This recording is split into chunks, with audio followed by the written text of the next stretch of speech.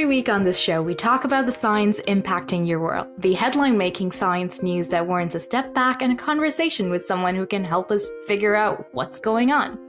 But have you ever wondered what else we don't talk about? Well, so do we. Welcome back to the weekly sideshow where we hope to cover just that and update you on the science news you didn't know you needed. I'm Thanishari Rajendran. And I'm Jun Kim. And today we're going to get up to date on everything from brain capacity to earthworms in another discussion on the sidelines.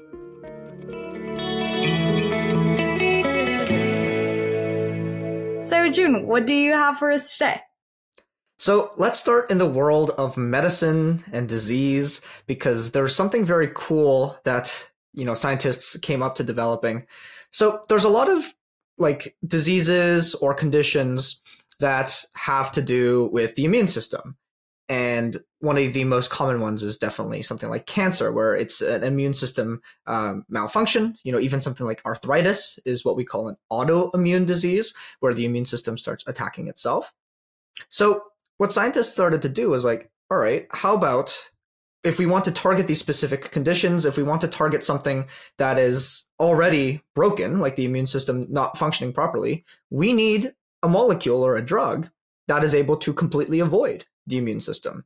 So the new discovery is something called dendrimers. I don't know where the name comes from. It's completely random to me, but I'm sure there's a long history of naming that makes sense to a professional out there. But a dendrimer is basically a human-made molecule. They're massive spheres with tentacles coming out of them. And by massive, I mean massive in terms of molecules. So each tentacle is actually 1 nanometer apart from the next tentacle over, which means this is 1,000,000 times smaller than a millimeter. 1 nanometer is 1,000,000 times smaller than a millimeter. So when I said massive sphere, that was probably a little bit misleading there. That's a bit of an over-exaggeration, but... Massive in the atomic world, I'll say. Yes. And within this, what it can do is avoid the immune system. It's specifically a part called the complement system. And the complement system does things like activate inflammation, activate our immune cells to start attacking foreign particles. And to put it simply, the way this works is there's a foreign pattern. It responds to the foreign pattern, and then it tries to destroy it.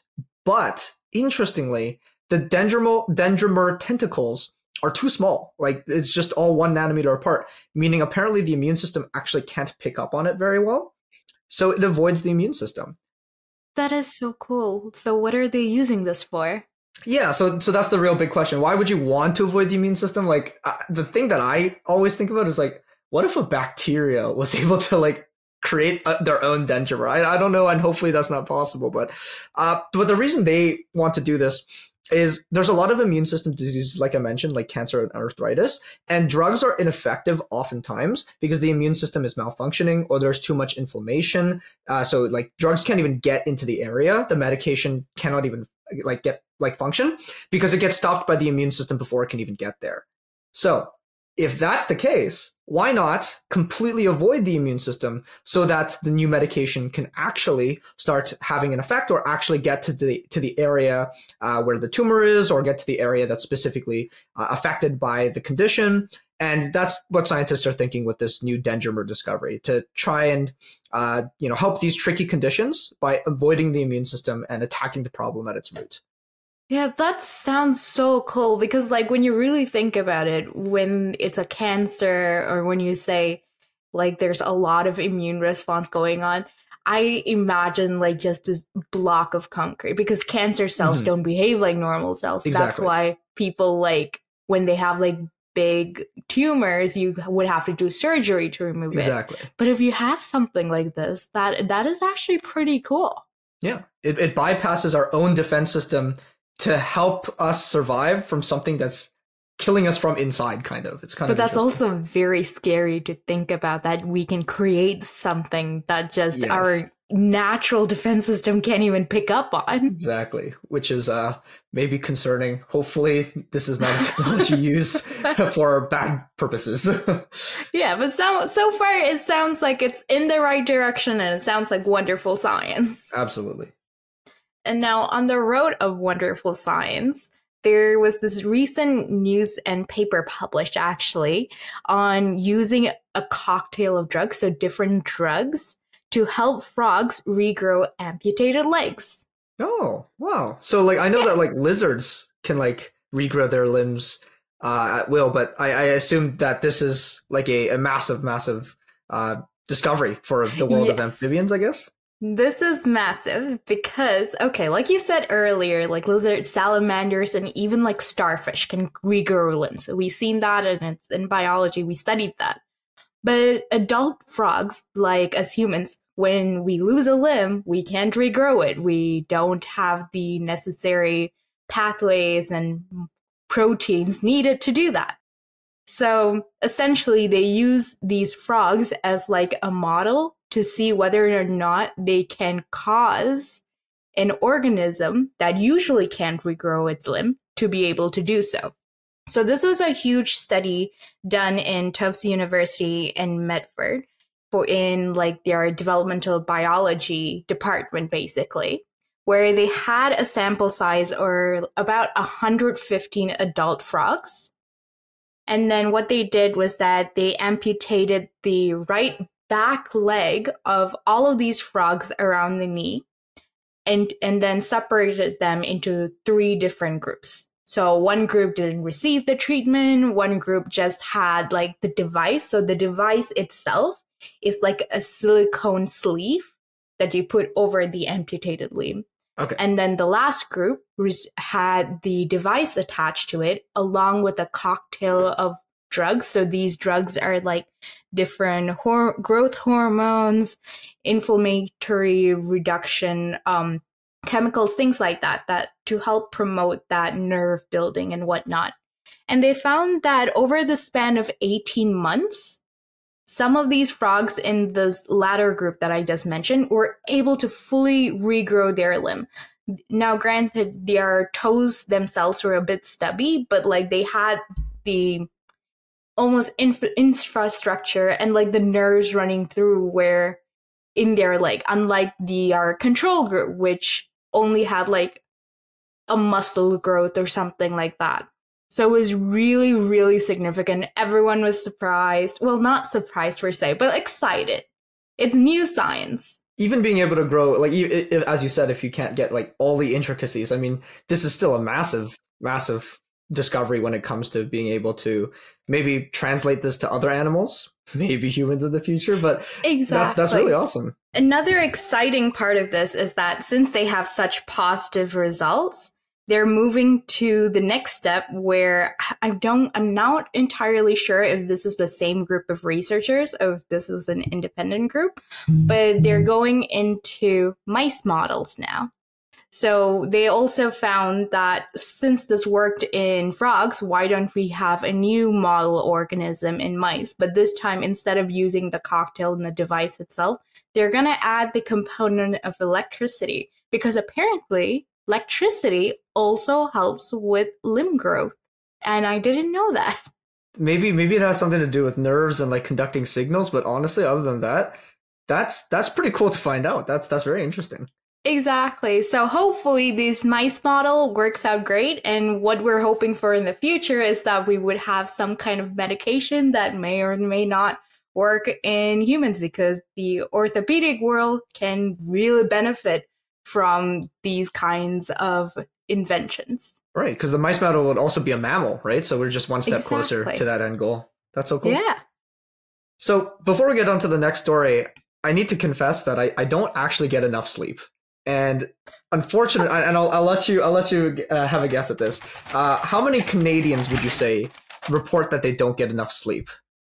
I really want to say 90% because every person I ask and every friend I talk to say they're always lacking sleep, and so am I. Yeah, honestly, it's actually substantially lower than 90%. Really? It's 1 in 3 adults. 1 in 3 adults say that they are not getting enough sleep. But that still is a lot of people, 33% of the population. Maybe the statistic is different for people in school, people who are under 18, people who are in their 20s. I don't actually know which age group this was. Maybe this is actual statistics being pulled with questionnaires and amount of hours instead of people just saying I didn't get enough. Yes, yeah, exactly. Yeah. So with that finding in general, there's always the question, how can I get better sleep? How can I get more sleep? And the world of exercise research always changes, but this is as of March 2022, so as recent as it gets, which is when the podcast is being released. They said and tried to compare, is aerobic exercise or basically weight training, but they call it resistance training in general, better for getting sleep. So what does either of that mean? So aerobic exercise is your classic cardio, so things like the treadmill, the Stairmaster, and your resistance training is weights, like using your body weight for push-ups, squats, that kind of stuff. So what they were trying to look for is, and also I forgot to mention that sleep is really important for things. It's a preventative factor for things like heart disease. Obviously, feeling less tired throughout the day is awesome. It helps with like heart health, cardiovascular health. So what they wanted to find out was, which is better, aerobic or the weight training or the resistance training. So they tested 4 groups. They had a resistance training only. They had an aerobic training only. They had a group do both. And then I had a group with no exercise at all. So do you want to take a guess on which groups, if any, had better quality of sleep?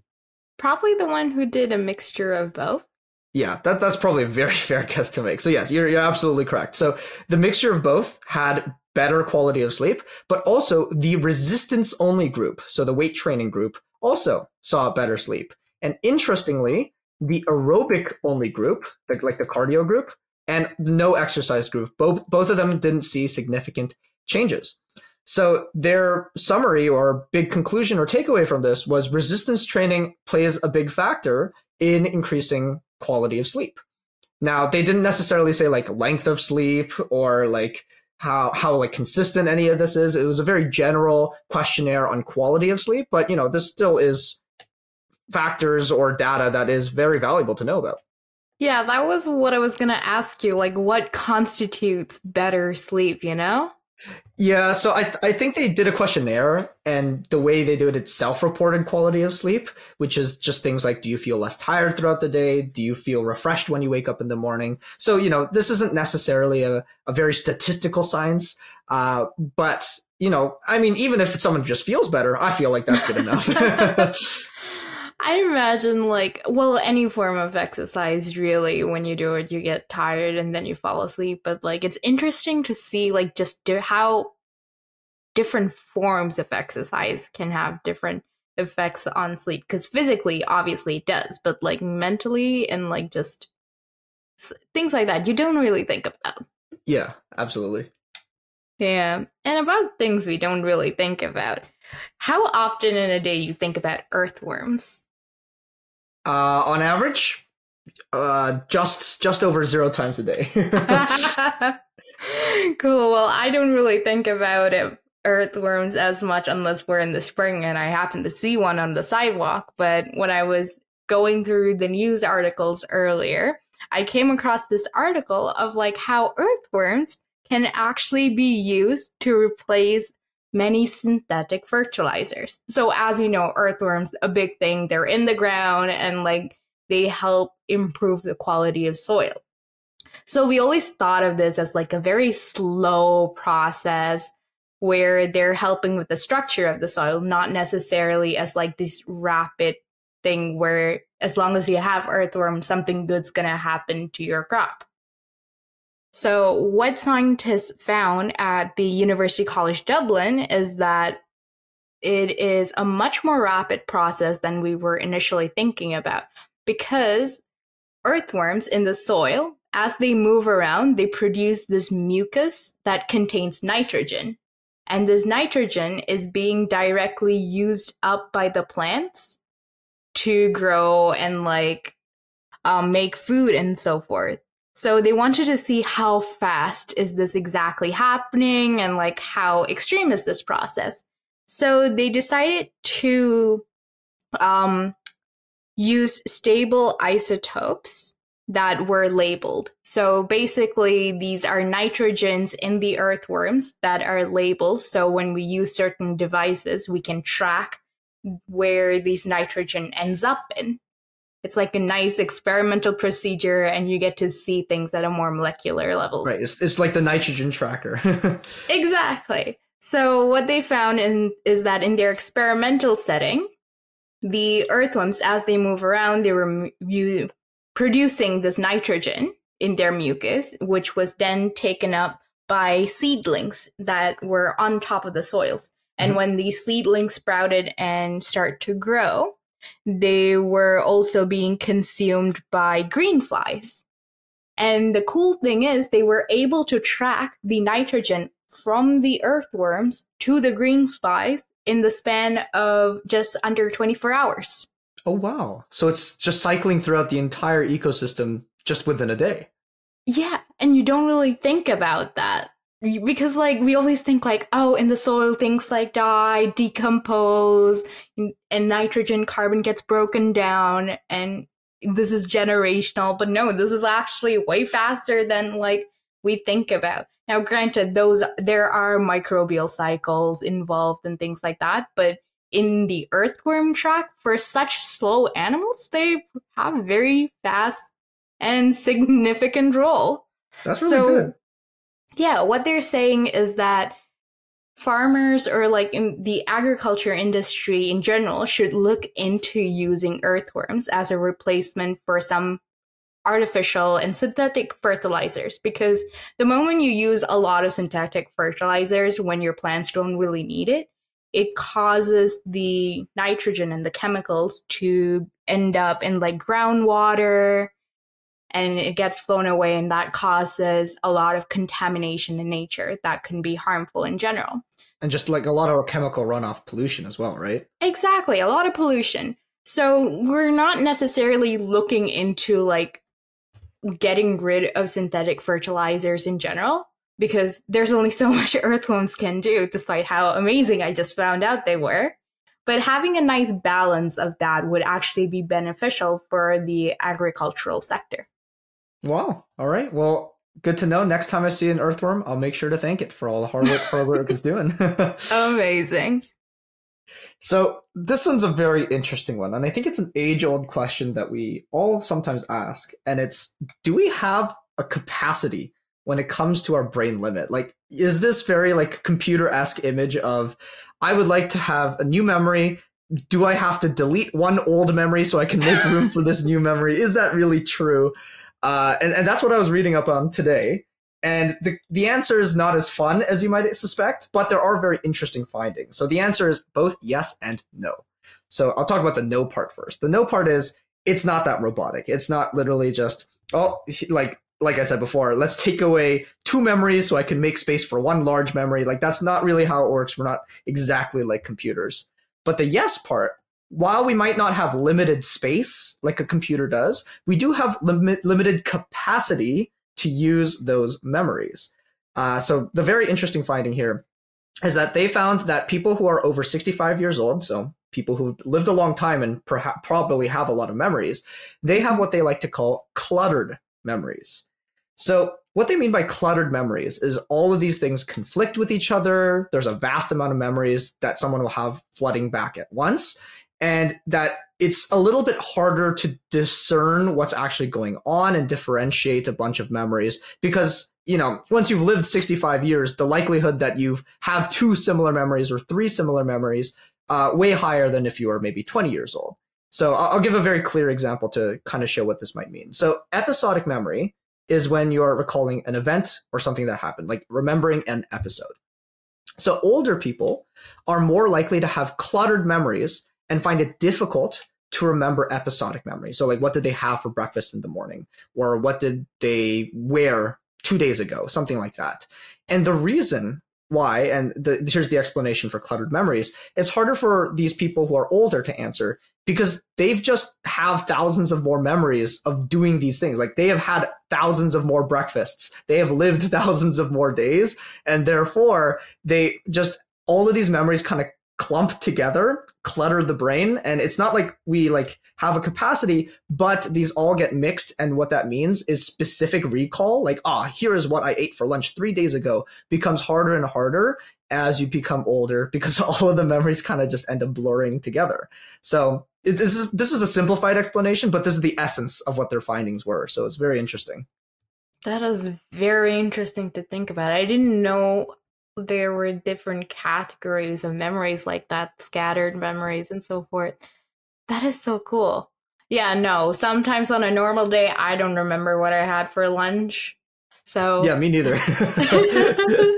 that is definitely interesting to think about. I have one more news story for us that is a little interesting, but not on land, but underwater instead. So the effect of noise on marine life.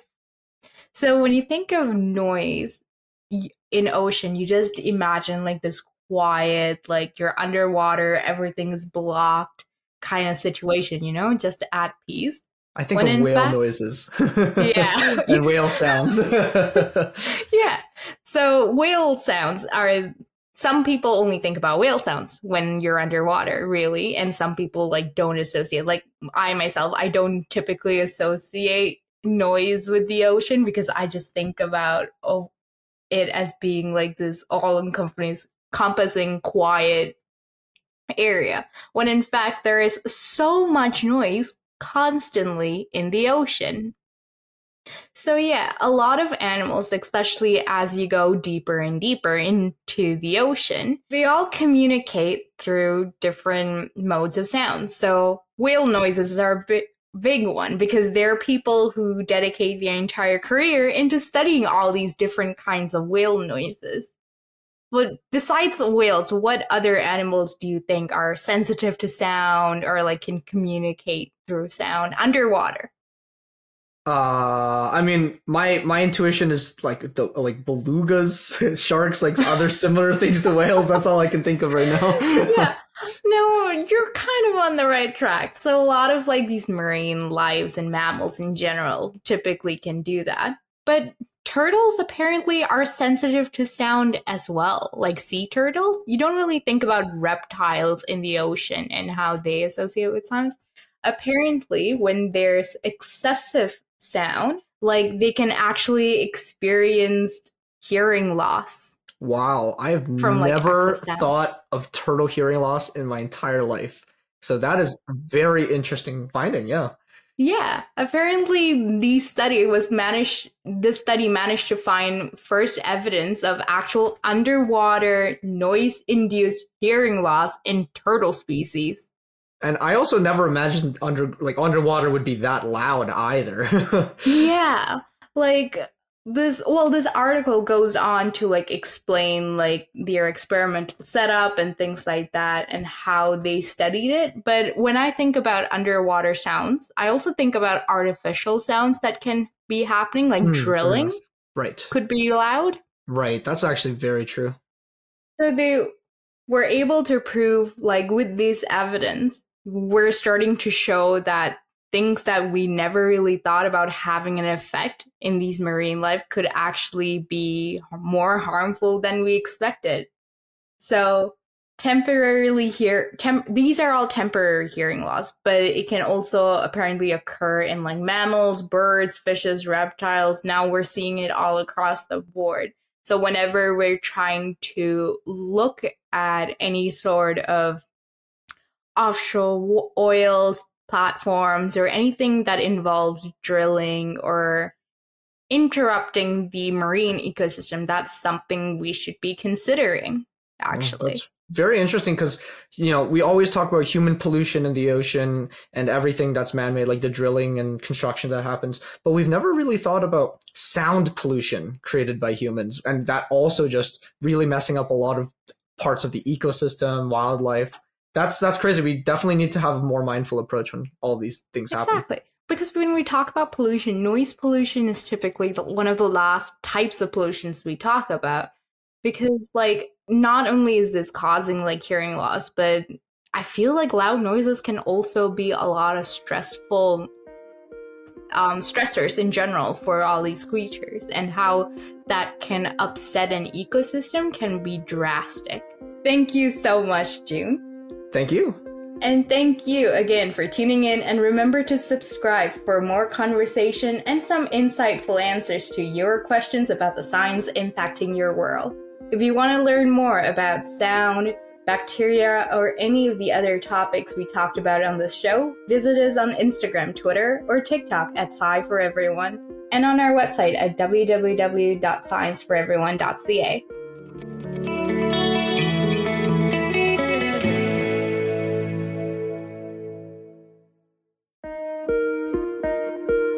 On the Sidelines is a podcast by Science for Everyone. It's produced by Sam Marchetti, June Kim, and Tanishri Rajendran. On the Sidelines is sponsored by the University of Toronto Student Engagement Grant.